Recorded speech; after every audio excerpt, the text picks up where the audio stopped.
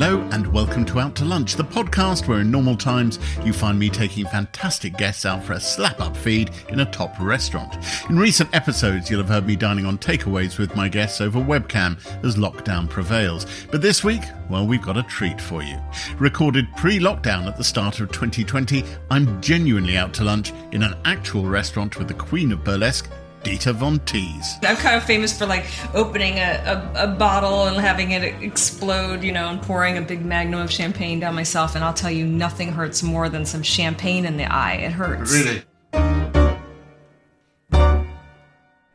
I won't lie, choosing a restaurant for Dita Von Teese felt like a challenge. She is so poised. She is about the beautiful things, and I needed somewhere beautiful. The only thing she'd said to us was that she didn't eat meat, which meant I had a wide choice. I decided to go for Italian. We've come to a restaurant called Norma on London's Charlotte Street. It was set up by the team behind the Stafford Hotel. It's a Sicilian restaurant with Ben Tish as the presiding chef. What's really key about it, apart from the food being delicious, is that the whole thing has a real Art Deco feel to it. It's vintage, and so is Dita Von Teese. Felt like a very good fit. Let's go inside. You made it! Hi, I made it. Hello. Nice Lovely to meet you. How are you? Inviting me to your podcast. Oh, well, Yeah. it's a delight we finally get to meet. Yeah. Thank you for agreeing to come and have lunch with me. I'm going to throw a question at you. Okay. So when I was 6 years old, 1972, my parents took me to see Gypsy, the Angela Lansbury production, which was quite a famous production. And I remember it to this day. This is Giuseppe, who's serving us today. Nice to meet you. I went to see this production of Gypsy, and it kind of instilled in me a love of musical theatre, particularly that one. I mean, I love that musical. And you said Angela Lansbury? Angela who is Lansbury. one of my favorite glamour girls of all time. I think people forget that she was so, so beautiful. You've often said that film was really important to you. The film Gypsy, yeah. So, firstly, for anybody who doesn't know, explain what Gypsy is about, because it's kind of intrinsic to your story, isn't it? It is, in a way, but it's kind of an amusing story. So Gypsy Rose Lee was the most, famous stripper of her time, but she was also wrote books, and she was a household name in America and all over the world. And there's so many things that were interesting about her, but besides just being a world famous stripper in the 1940s and having a lifelong career, she was she had a TV talk show where she interviewed lots of different celebrities. Yeah, it's great. I'm friends with her son. She has a son named Eric Lee Preminger, who is Otto Preminger's son, but Gypsy never told him who his father was until he was 17 or something like that. So it's really interesting to imagine this striptease star being a single mother in a time where that was still taboo. She's traveling. She made a ton of money. I mean, she bought the famous Rockefeller apartment, but she wrote a book about her life, but of course it was like the Hollywood version of her life. The key thing about her stripping was she didn't take much off. Or not really. I mean, there is. I just was with her son, and he showed me his home movies, and there is some early stuff of her, showing a lot more. But as she became more famous, she took less off and was more known for her witty banter and her clever songs. She was a great writer, and that's why people came to see her. And she produced shows with other performers in them. So, how old were you when you saw the movie with your mum? I can't remember how old I was, but probably too young to understand that it was about striptease. Well, the film was always a bit coy about it. Anyway. Yeah, and also it's just, it is very much like a glossified version of her real story. Is way more fascinating than the musical. But I always just remember loving the movie through my whole life, but always kind of fast forwarding through her singing to the lamb and all that stuff, getting straight to the striptease moments and when she really arrives and she has the great costumes. And it was actually the only representation of burlesque that I saw when I first started out. Was I had a VHS copy of Gypsy, and I had a VH tape with some clips of Sally Rand feather fan dancing and bubble dancing. And that was how I based my whole career, and based on photos and books, because, we didn't have YouTube and social media to create mood boards and to see what other people were doing. So I had to make it up, based on those glorified versions of what burlesque was. And later when I saw real burlesque, I was sort of like, oh, okay. And when did you see? When was the first time you saw real burlesque? Like real burlesque, like more reels of like burlesque performers. You don't really see like real footage in the burlesque houses. There's some rare things that you can find now, but back then, you know, there was this company called Something Weird Video, and they produced all these videos of Betty Page, and then some with like Betty Page and Tempest Storm, so you could actually see what Tempest Storm did in the 50s, which is different than maybe like the 30s and the 40s. So it was always hard to get that kind of footage in the early years. Now we've got something for you. We got the chief barman here to come up with a cocktail for you. Fabulous. What's in This it? one is La Passione di Dita. Wow. Is Don Julio Tequila Blanco with the mandarin triple sec, blood orange juice, and the limoncello foam. Enjoy. Wow, this is exquisite with little violets and an orange slice, and it looks wonderful. I'd like to bathe in it. Would you? Yeah, if it were a little bit bigger. If it was a little bit bigger, you could do the whole routine. Dip in, yes, I would. I have to say, you did actually give a slightly approving nod at the naming of the tequila. Was that because it... I do love tequila. That's all. I was acknowledging tequila. I'm a big mezcal tequila person, preferably mezcal, but I could go for a tequila too. Do you want to try it, or is it just too... I'm curious to know how it is. I'm trying it. Going in. Oh, it's strong. Oh, is it? Underneath that foam, all the tequila's down there. It's wonderful, though. Not too sweet. Do you have much planned for the rest of the day, Dita? We have a couple meetings still, yeah. Well, you don't have to drink it all. You can just look at it all. It's really beautiful. Or see what happens as the day goes on. I don't think I've seen a more beautiful drink, honestly. As we're audio, can you describe what you're wearing? Because Okay. Mm-hmm. I'm wearing a gray, kind of a dress, but maybe it looks a little bit more like a suit. A little bit of cleavage, not much. A little bit of ankle, but more leg when I sit down. I do have nice, fully fashioned stockings on for those people out there that are interested in the black lingerie and such. I'm wearing a veil on my face because it was a very early morning, and I thought I was just at the London Palladium, which is a fine theatre. Yeah, I'm getting ready to Is the veil staying on all the way through lunch? Is it technically difficult? I could take it off. No, I'm just thinking about you eating lunch with a veil. I know. Well, it's possible. I do it all the time, but I think. Oh, it's connected on an Alice band.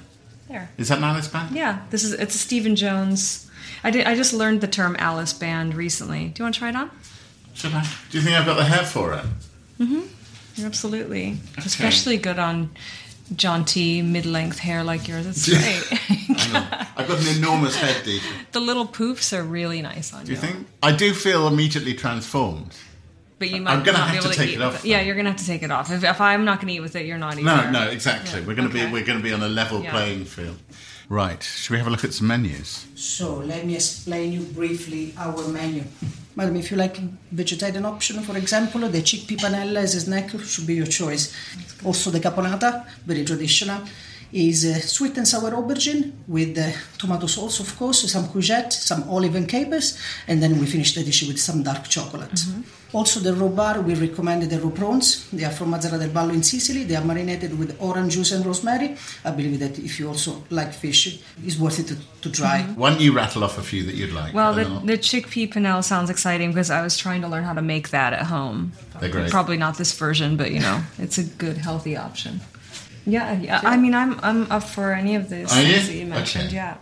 We have a whole bunch of little plates coming up. Yeah, let's just do this. And that could be fun.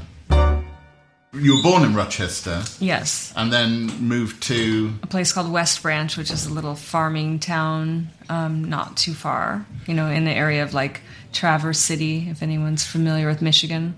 But this is small America. This is... yeah. Small town. Rochester even now has a population of only 12,000. Oh, is that so? I went and checked, did research and everything. Yeah. So was it a quiet childhood? Yeah, were you very. Kind of thinking there must be more? It was really, when I look back, I just feel really lucky to have had such a really aesthetic and old-fashioned childhood, growing up in an old house and watching old movies with my mother, and I had a house surrounded by lilac trees. So at the point you've talked about, your teenage years, at the age of 15, you go to work in a lingerie shop, mm-hmm. and your dad is furious. Yeah, I mean, at that time, I had moved to Orange County, California with my family, and it was just a big shift, you know. My dad was just sort of, you know, I realized my dad associated, like, lingerie with sex, you know, which I can see why people do that, but it's like not, I mean, well, kind of, but that's his problem, you know what I mean? It wasn't my problem. I was just like a 15-year-old girl that thought lingerie was a, you know, rite of passage of being a woman and a required thing that might as well be beautiful at the same time. So that was my relationship with lingerie. So, you know, there's sometimes things you have to deal with other people's ideas and what the stigmas or taboos are associated with things that maybe are not yours. But also, you were his daughter, and he was trying to relate to that, which he clearly found uncomfortable. Yeah, but it's kind of a strange thing to bring up, you know, to make snide remarks to your daughter who's completely oblivious, and it's just like, I work in a lingerie store, I'm selling lingerie to ladies. What does that have to do with boys? You know. Take us through the bio for people who don't know the full story. Okay, so I was 18 when I graduated from high school. That was 1990. I was working in the lingerie store, and then I kind of started working in makeup and beauty for a brand called Shiseido. And so I kind of started playing more with my makeup and my hairstyle, dyed my hair from, you know, blonde to red to black eventually, and I still had this interest in lingerie and vintage style, and so that kind of led me to want to be photographed in my vintage lingerie collection I was slowly accumulating. How did you find someone to do that? I remember someone coming up to me. That's the traffic roaring around outside on a London street, which I'm just referencing. It's very authentic. I know. I remember, you know, I was kind of part of this whole LA underground rave scene at the time, electronic dance music and whatnot. I found that crowd kind of by accident.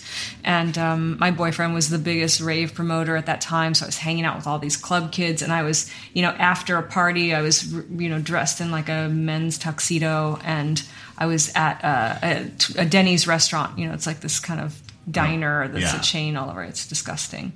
I was there, and some photography student approached me and said, "Oh, I'd love to take your picture." And I was like, "Okay." And so then I sort of had this idea: I'm going to get this person to take a picture of me in my corset. Was that kind of the request you'd been hoping for, that somebody would? Yeah, I mean, I mostly thought of it like I just want to have, you know, it'd be nice to take a pinup picture. So when you're on the rave scene in LA, I assume it's in those big old warehouse buildings and whatever down industrial streets. Yep.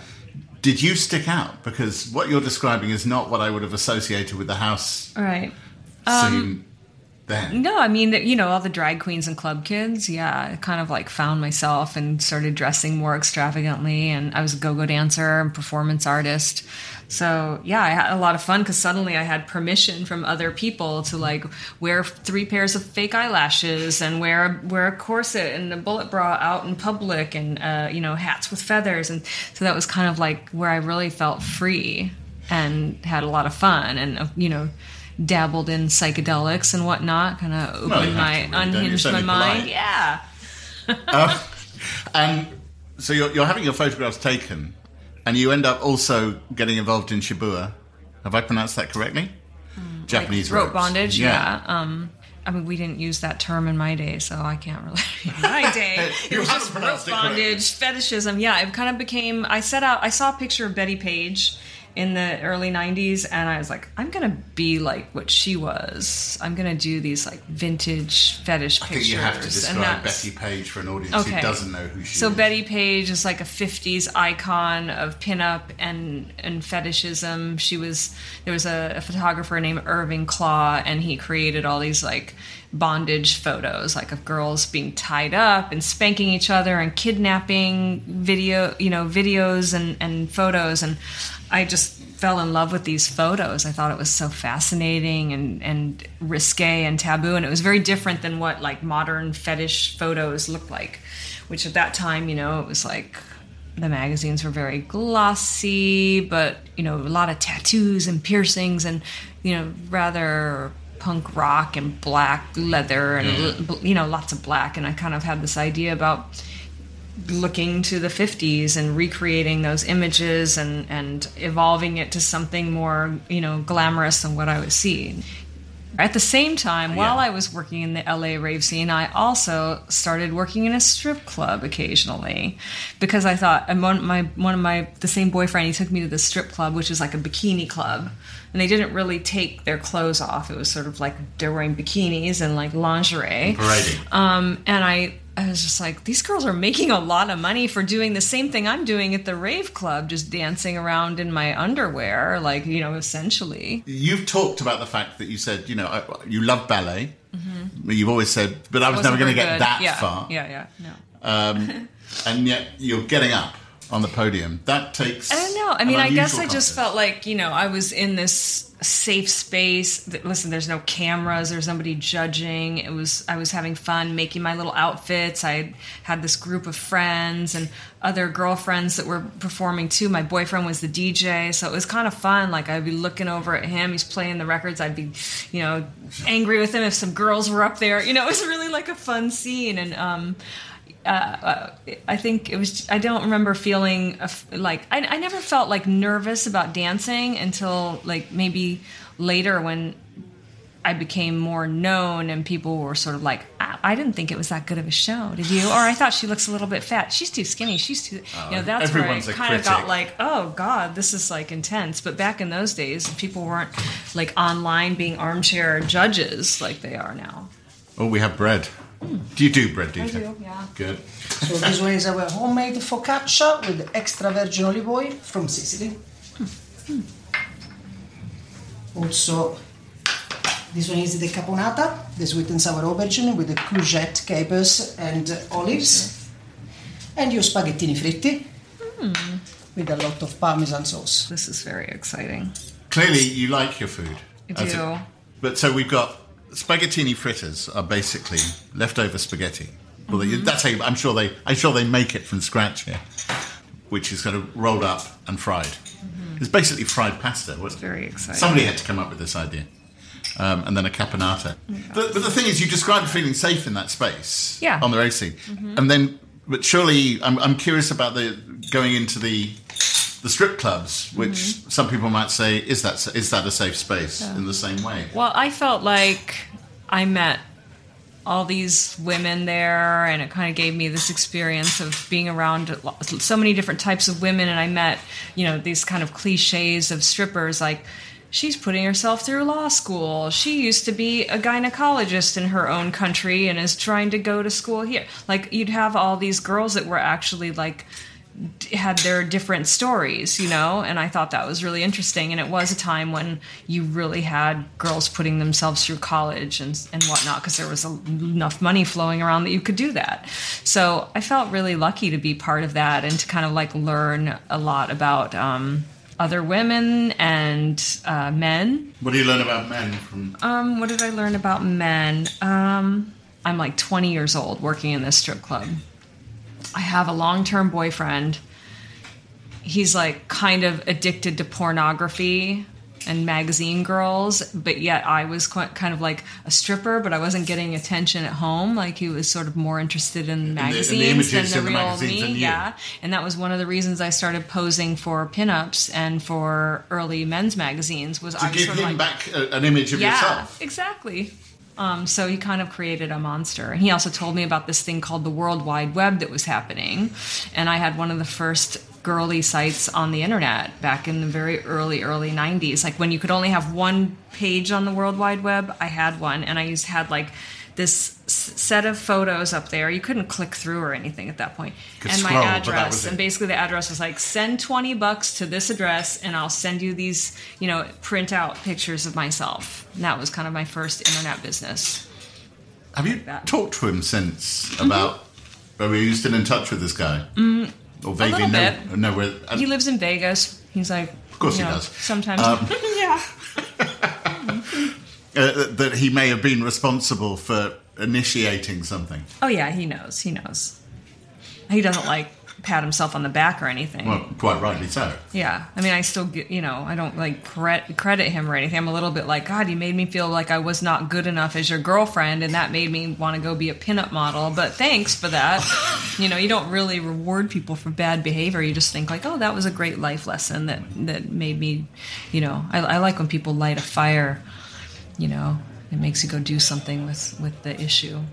So it's in the strip clubs that you start getting approached to do other kinds of photography and the whole... The strip club promoted... At the same time, I became one of these Playboy Book of Lingerie girls in the 90s. So, besides the regular magazine that, had all these celebrities on the cover and Playmates and everything, in that era, it was like, the big blonde Playmates. I was in these newsstand specials, which was all girls and no articles.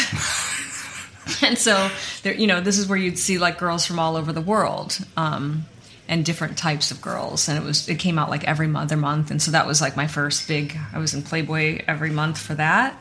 And that's where I came up with the name Dita Von Teese. Tell the story. I know you've told it a billion times, but you have to tell it. Well, I was working in the strip club and I picked the name Dita because I'd seen a movie from the 20s with an actress named Dita Parlow. And I was like, that sounds cool. And then when Playboy asked me to, be in the magazine, I said, oh, I'm just Dita. And they go, no, you have to have a last name. I was like, I don't have a last name. I'd want to be one name like Cher, Madonna, Dita. And they were like, no. So I opened up the phone book, because we had phone books out there. Remember them? Some people, I remember very well sitting at the bar. So I opened up the phone book and I was like, oh, let's look for people with a name like a Van or a Vaughn. I was just going to pick a name. I picked a name out of the phone book and I called and I said, oh, I picked this name. I'm going to be Dita Von Teese. Treese. And they said, fine. And then I remember going to the newsstand like 2 months later or whatever and opening the magazine. It said Dita Von Teese. I was like, that's not right. It didn't even occur to me like, oh, Von Teese. Yeah, strip tease. I didn't even think like that. I just thought it was a typo and I called them to correct it. And then the next month, same thing. And finally I was like, well, we'll just leave it. It's the art of happy accidents. Giuseppe is back with more. Okay. So, madam, this one is the our sea bream. It's marinated with the pomegranate molasses, bottarga, and then we finish the dish with the pomegranate seeds. Enjoy. It's nice. Yeah. Also, I have some artichokes. We marinate first with artichokes, then we finish it in the grill, and we serve them with the shallots and the pine nuts puree. Had you talked to your family back home about what you were up to? Did they know what you were doing, or did you have another story? I had a kind of kept the strip club thing secret because I thought, well, I have a day job. Who do I have to answer to anyway? And the day job, you were still working in the lingerie store? Yeah, well, I was working at that point in a big department store selling first lingerie and then cosmetics. The whole fetish thing. So I have to give you another bit of my story, which is I've talked about this on this podcast quite a lot because people know that my mother was a very well-known agony aunt, Dear Abby, that kind of thing. Yes. Oh, I love that. And so in my house, there were a lot of letters. We're talking about the 70s, 80s, long before the internet, and men be writing and saying really what they wanted was approval for what they found interesting. They were wearing their wives' underwear, or they were really into shoes. Which I would love. You've said that you find that intriguing. Yeah. The things that people find. Like psychology, I used to love, another thing I loved about the strip club and being the fetish girl of the strip club was, they gravitated toward me, and I thought it was just more fascinating to listen to them talk about, their foot fetish or their stocking fetish or their smoking fetish, and, to pay me to light up a cigarette instead of like somebody grabbing my butt or my boobs, I kind of thought they were more fascinating. They're more fun to toy with, easier to mess with. You mean all you want me to do is take my shoes off and then... No, more like, oh, well, that's going to cost you. Like that's...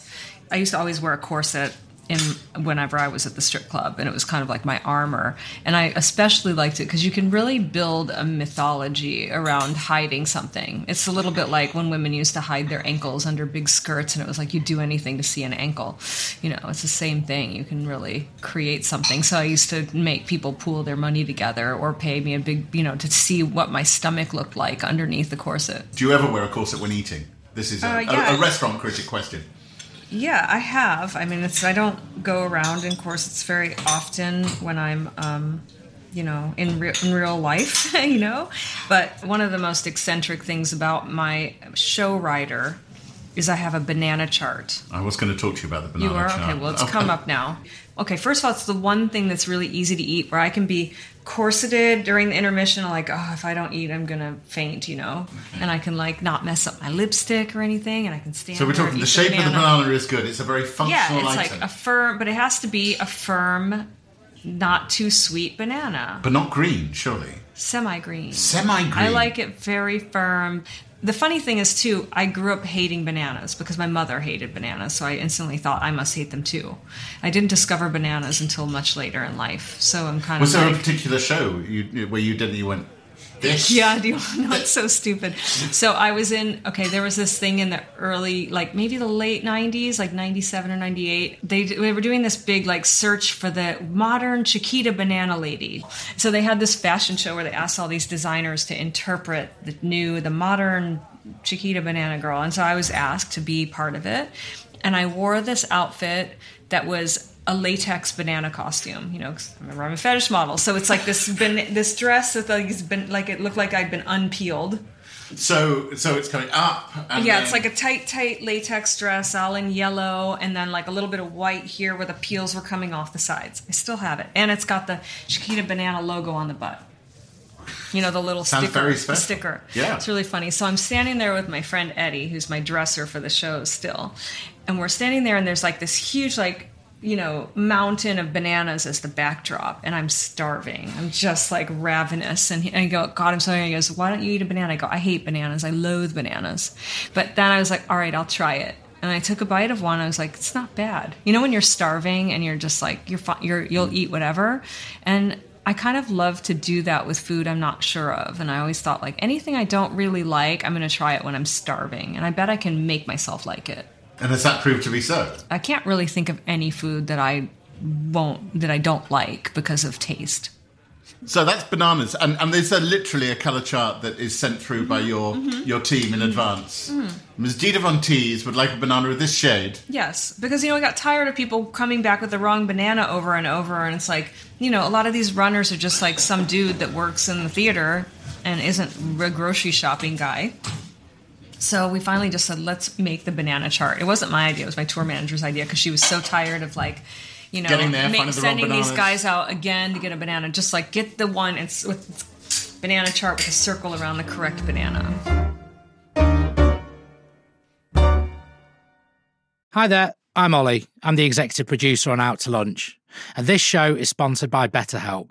Imagine you had the time it takes to have lunch, gifted to you each day, an extra hour. What would you do with that time? For me personally, after listening to Out to Lunch in a swanky new restaurant, I'd love to spend more time actually sampling the food there myself. Now, a lot of us wish we had more time, but in reality, if something is really important, then we make it a priority. Therapy can help you find what matters to you, so you can do more of it. It can help you clear your head and take control of your life.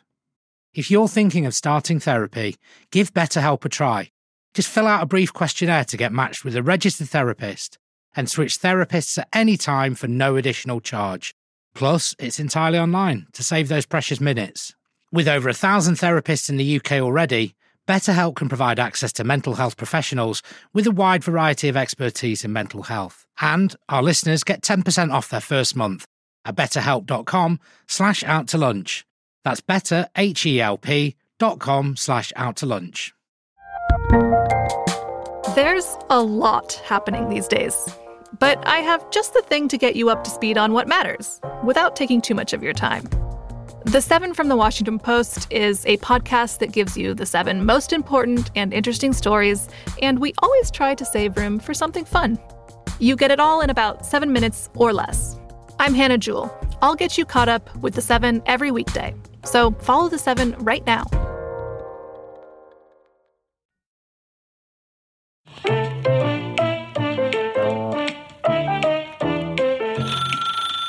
Hello, ladies and gentlemen. My name is George Ezra, and earlier this year I started a brand new podcast called Phone a Friend with one of my closest friends, Mr. Ollie MN. Ollie. Yeah, don't like the one-off bit, but every week George and I have a conversation about our weeks, what's going on in our lives, and the kind of main focus is checking in on each other's mental health. And we share stories, tips, advice, listener emails, and I swear to you, it's fun. I swear on my life.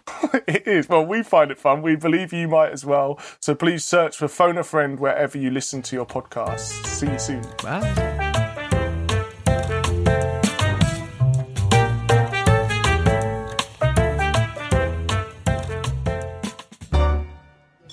You described in one interview, somebody wrote to you with a very developed fetish about wanting to see you litter.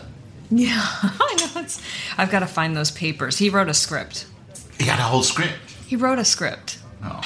This guy wrote a few scripts. Yeah. One of them I actually made the film. And I say film. How long ago I say was it with this? a smirk. This was in I'd say 95 or 96. Because that actually makes you a bit of a pioneer. I have a friend, John Ronson. Do you know John Ronson's work? He's a writer. He's written about various things. He's done a particular thing on bespoke porn, which is usually not very pornographic at all, because it's as the pornography industry has suffered because of the online world, people seem to make money, so they make bespoke videos. And there's a whole industry, and it tends to be very niche, exactly like you're Super describing. Niche, yeah. So what was it he wanted? So the first guy, before he did the littering thing, he wanted a video of me rolling around on like fur coats and ordering on the telephone, ordering more fur coats and charging it to him. And kind of like belittling him, like, oh, he'll pay for it. I don't care how much it is, all this sort of thing. And then he wrote one about littering, like his fantasy was to see me walking through a beautiful forest, just like throwing trash out of my purse, just willy-nilly, just without a care in the world. And then he took it even a step further, and I was like, you've gone too far. I was like, sir, this film's never getting made. The littering one, I wish I'd done it, and I wish I could, Did you do the fur coat one? I did the fur coat one, yeah. I need to see if I can find the tape. And I did a few. There was also a pie video that maybe you don't know. You were pied? Kind of, yeah. That's another story. That's an almost mainstream niche, isn't it? Well, it is, but it isn't, because this guy wrote a script, because people used to send letters on real paper and type it. So he wrote what he wanted to, and I made that video too. And that one, I do know where that video is, and it's fantastic. So it's my sister filmed it actually with my friend and collaborative partner Catherine Delish, who's the one that taught me the Martini Glass act, really, and is my co-directs my shows with me. So she and I have been in cahoots since the early 2000s, and this must have been right when we met. And I got this script that said, you and your friend are taking a ballet class, and I'm kind of like telling her she's not doing it right. So she gets angry and she puts a big cream pie in my face. And then I give her a cream pie in the face. And it was, have you ever had a cream pie in the face? No. It's one of the most liberating things you can do, and I highly recommend it. It's incredible. It's exhilarating. If you're too afraid of doing psychedelics, just take a big old expensive banana or coconut cream pie in the face, and that is a little bit what it's like. And I need to emphasise for a British listenership, a lot of our listeners are, that by pie we're talking a pastry shell. We're talking a pastry piled shell with some tea or but not like a soupy sales pie where you take a whipped cream and just put it in an empty tin. You have to have a big significant pie that's like got some girth to it with the real bananas and the real thing. Otherwise, it's not effective. Presumably, this guy paid pretty well for this. Yeah. I wasn't going to waste my time. I mean, yes, I would waste my time to make that video again. It's super fun. But, people would pay a lot of money for that. I was famous for being a fetish model then, and I wouldn't do very many. Honestly, it was maybe like 3 that I ever did, and they were all PG rated. There was not even like a boob involved. They didn't care about that. That's one of the reasons I loved it. Because it was so just like esoteric and fun and funny and like something I wouldn't be like ashamed of or anything like that. Is that all of that stuff basically an interest in what makes people tick? Yeah, I've always loved asking these guys, and honestly, they're mostly guys. It's not the way I want it to be, but it's fairly factual. A lot of this like fetishistic stuff, like foot fetishes. Like, oh, when did you realize you had a foot fetish? Oh, well, I was in 2nd grade and the girl in front of me kicked off her shoes and I couldn't stop looking at her feet, and that's what did it to me. I love these stories. It's really interesting. Some people, obviously, they say it's problematic that it's men who have the fetishes and women who execute it, but or is it just life? A fetish expert, if you will, told me once. He was the head of this men's magazine that Hustler had called Taboo, and it was like the great, that was great, really piercing and tattoo and really hardcore fetish magazine. But he was saying like it's great to have kink, and there's lots of people that find things perverse and kinky and fun and willing to play and have fun with things, but it's an entirely different thing to like you're actually more sexually turned on by a foot or watching someone smoke than actually having sex. So that's like the real definition of a fetishist is somebody who's like, you know, for real, that's like the sex for them. Rather than the genital act. Yeah, yeah. I seem to have managed to turn that into a rather into almost, you know, careful language. Yeah, I'm sure someone will find fault with that, but it's like, it's, you know, because people, I've heard people say all the time, but I like this, and I'm like, that's not count. It's not the same. Do you I use like the a word lot vanilla? of fun things too, but it's not, doesn't mean, if you're just because you're a fetish player doesn't mean you like have like a true deep-seated like sexual fetish that like, you know, you can really disappoint people that way, you know. You just know. Go, no, that's just Try very again. Suburban. Try again. You're nowhere near interesting Pedestrian. enough. What was the thing I saw?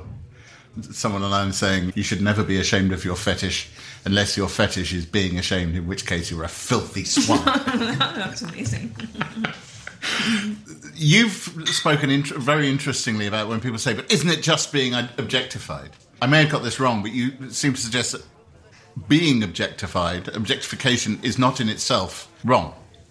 You know, being a woman who wants to be a stripper or a porn star or a sex worker or anything like that, I just feel like that's the ultimate feminism is to do what you choose, and the only thing we can do to move on is respect each other's ideals. Like, I respect the person that's, you know, not comfortable with striptease or pornography or, you know, wants to, you know, dress in her own way and has her religious beliefs or whatever. But, you know, at the same time, we have to respect, like, the other side of the coin. You've always said it's empowering as well, for you. Yeah, it is for me. And I think I always thought what's interesting is that what one person sees as degrading, another person can see as empowering. And that's just the way. It's a little bit like looking at art. You could be like, that is an ugly painting. Or you could be like, that is a beautiful painting. You know, that is delicious food. That, I do not like that. You know, it's not, I'm not here to preach to everyone that burlesque should be their thing. I'm just, you know, I think I have the right to perform it. You know, it's got a big history, and, you know, I just think like it would be taking away power from me to tell me that I can't do it. No, absolutely. How did you go from the stage where you're in a strip club and then you're on the cover of Playboy and it becomes something else, where it's a performance piece, and actually pretty much stops being for the men and becomes for this audience mostly of women? Yeah. And the LGBT community as well. How did that happen? I wrote a book where I sort of told my story and my relationship with glamour and how it helped me find confidence. And I noticed that definitely when I started to have my voice and people, you know, read what I had to say about what I was doing, that made all the difference. And then, of course, like I had some fashion designers and big brands that, you know, gave me a platform and put me, you know. So when did you first do the champagne glass? In 2000. In 2000. How many champagne glasses have you had made over the years? I think I'm on my like 6th or 7th right now. Describe the martini glass. Okay. I mean, it's you getting into a giant martini glass. Yeah. It was taught to me by Catherine Delish, who I mentioned earlier, who's my creative partner. She did this act. She was the first person to ever create a choreography in this big glass. You know, there was never really this whole like, it was never a classic burlesque act. It was never like a thing. If you go back to the 40s, you're not going to find a reference. You can see imagery. You'll find like, you know, art, tattoo art, or like girl, you know, images and art. But the idea of it being a real dance performance, that didn't exist before. There was like, you can see a few references of like in movies, like a girl like sitting in a gigantic champagne glass or something. Is it Perspex? Or is it? It's like a combo of different things, of like welded steel and Swarovski crystal and acrylic. And, what do you fill it with? Is it just a warm soapy water? It's water. Although one time I remember this very well, doing a Russian birthday party on a yacht and them wheeling a dolly full of Cristal champagne and asking how many cases we needed to fill it. Did you? I looked at it and I was like, this is my big chance. But then I just remembered how much that stings. You know, I'm kind of famous for like opening a bottle and having it explode, you know, and pouring a big magnum of champagne down myself. And I'll tell you, nothing hurts more than some champagne in the eye. It hurts. Really? And not nothing, but you know, it hurts pretty good. It's up there. So I'll do almost anything not to get champagne in my eyeball. So I just thought, like, maybe it's not the smartest thing in the world to bathe in a giant glass full of Cristal, if you know what I mean. The thing you do now, you've done a bunch of tours. Strip Array, went around the world. Mm-hmm. This one is called Glaminatrix. And it's going everywhere. This will be my longest tour. It's a lot. You're everywhere. Yeah, I've never done that long of a tour. But the really interesting thing is that your fan base, and you've said it, is women, mostly. Yeah, women. And most of the men that are there are sort of like, my girlfriend wanted to come. I don't know what I'm getting into. And we have a big LGBTQ following. Yeah. You know, and back to fetishes, on the last tour, I encountered this at least 3 times. Couples that came together and the husband was cross-dressing for the first time in public. Well, that's nice. Mm-hmm. They felt comfortable in that environment. Yeah. Now when you're thinking about your tour, because what people may not understand is it's not just you, is it? You have other people on stage performing as well. Yes. And they're not standard shapes, sizes. I've always seen the importance in showcasing burlesque performers from all over the world of different, skin colors, different ages is important, different genders. There's just as many men in the show as women.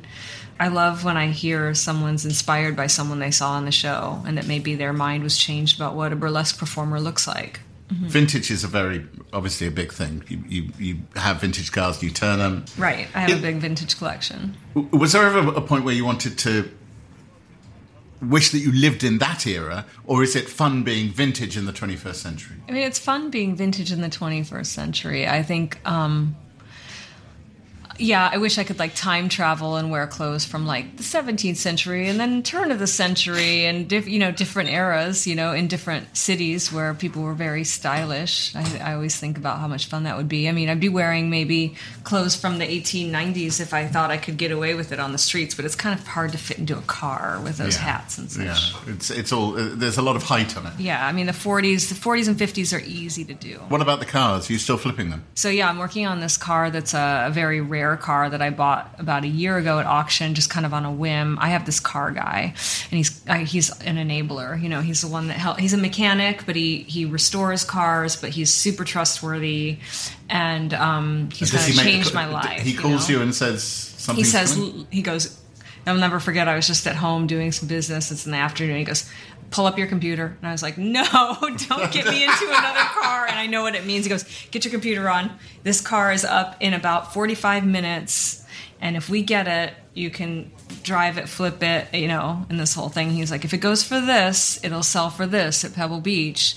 Super rare. He's just giving me the whole lowdown. And I'm like, God, I don't know. And then he talks me into it. It goes for the right price, and we've had it. And as soon as it was sold, he had all the Pebble Beach people calling him saying, "What about this car?" Pebble Beach is where all these vintage cars are. Yeah, it's the big auction that happens in America every year. All the big, fancy cars. But really, I just enjoy driving them, and I think vintage cars. It's either a good fit or it's not. I had this '65 Jaguar S-Type, beautiful black car. And that car, the brakes went out on me all the time, if you can imagine that. Imagine the brakes going out on your car. And then I'd take it in and I'd say, the brakes went out on me. And they'd say, there's nothing wrong with these brakes. They're perfect. The car was haunted. I think so. But then eventually I did sell it to someone else and they fixed the problem. And I don't remember what the issue was. But they're like, we found the problem. And I was like, well, I'm glad you found it. I mean, I thought I was going to go down in that car. Obviously, famously, you were with Marilyn Manson for a while. Mm-hmm. And I understand that you're now on pretty good terms. We're on good terms, finally. He was at my New Year's Eve show cheering and, in my salacious way, I was always fascinated by the idea of two people who both had a persona to the outside world being together. Yeah. And the non-persona. You once said that you liked being Heather Sweet from Michigan, but you weren't sure he liked being Brian from Ohio. Yeah. I mean, we're both, Midwesterners, dyeing our blonde hair black. I used to dye his hair, and then he'd dye my hair. But Did you have an awful lot of bathroom equipment? Oh, yeah. We connected on a lot of things like that, like do-it-yourself glamour. Okay. Yeah, I mean, he didn't like being called Brian. Like, I never, ever once called him that. I remember just his mom and dad, and he wasn't trying to hold on to his past for whatever reason. Definitely creating a big alter ego, So do you think his was much more of an alter ego than yours? I think so, yeah.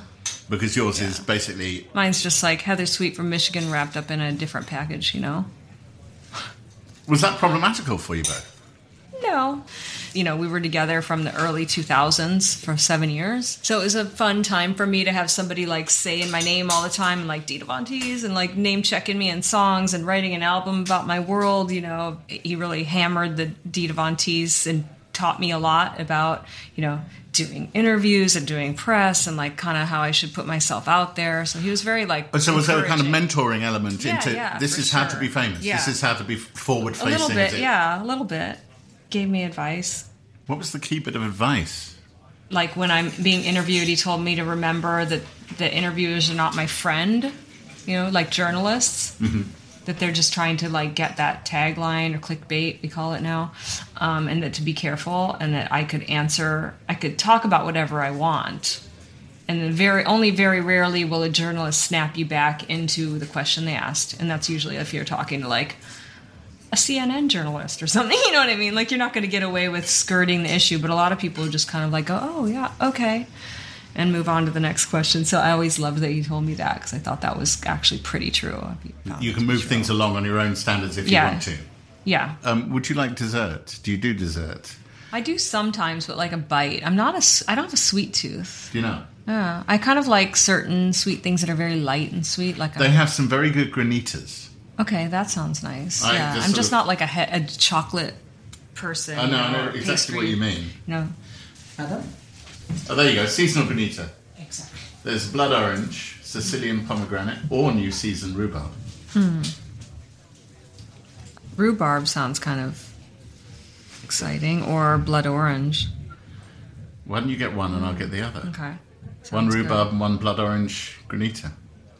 Is that all right? Absolutely. Yeah. Thank you. Living in LA, is LA a choice because that's where you grew up? Because it actually feels to me in certain ways incongruous that you feel like someone who should be on the East Coast. Well, it's a little bit like LA is one of those big cities where you can still buy a big house with a garden and 4 bedrooms and it's quiet and, we have all those like kitschy houses. I live in an English Tudor from the 20s and I love it. And I have my own little forest. I have a little...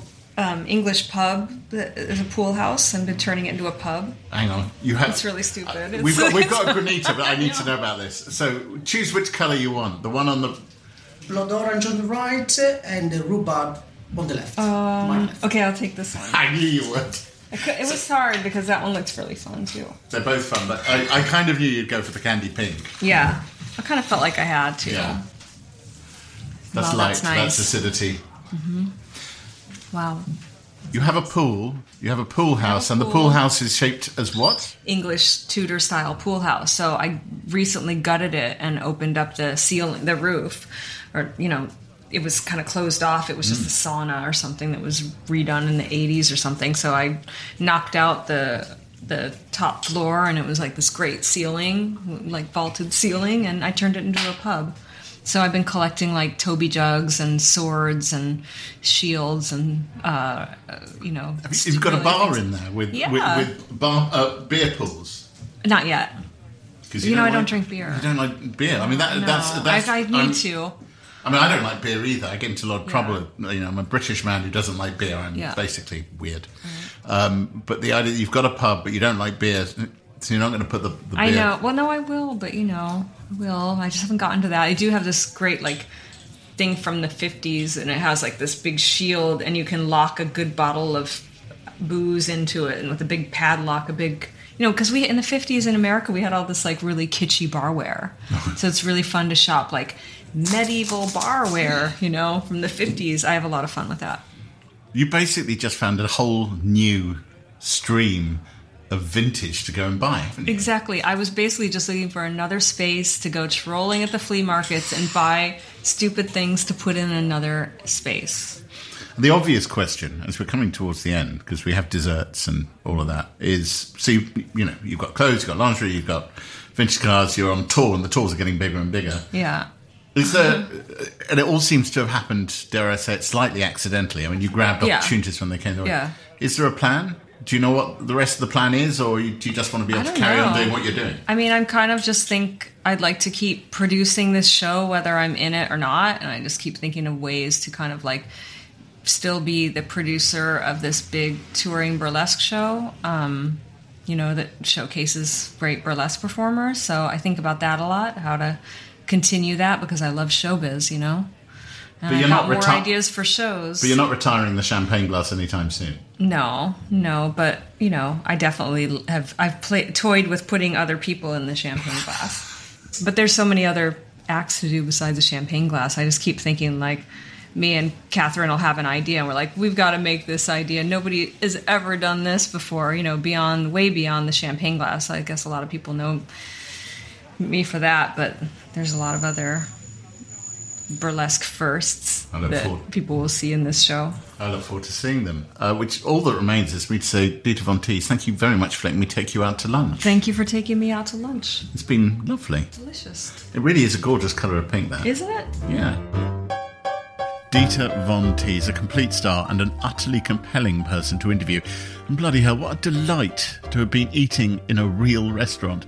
That day will come again. And the dates for Dita's Glaminatrix tour, which we talked about over lunch, have been rescheduled. For more information on that, visit dita.net/shows. Don't forget that there are a ton of previous episodes available to you wherever you get your podcasts, and do keep those 5-star reviews coming to help others find us and make us feel like we're doing a good job. Out to Lunch is a Something Else and Jay Rayner production. The music was written, arranged and performed by me, Jay Rayner, and Robert Rickenberg. The mix engineer was Josh Gibbs. The assistant producer was Jemima Rathbone. The producer is Selena Ream, and the executive producer is Darby Doris. Additional production is from Steve Ackerman. Next time, I'll be back in for lunch with actress, writer, comedian and star of Catastrophe, it's Sharon Horgan. Are you drinking wine? Well, I was suddenly about to say... I've got wine. Oh, excellent.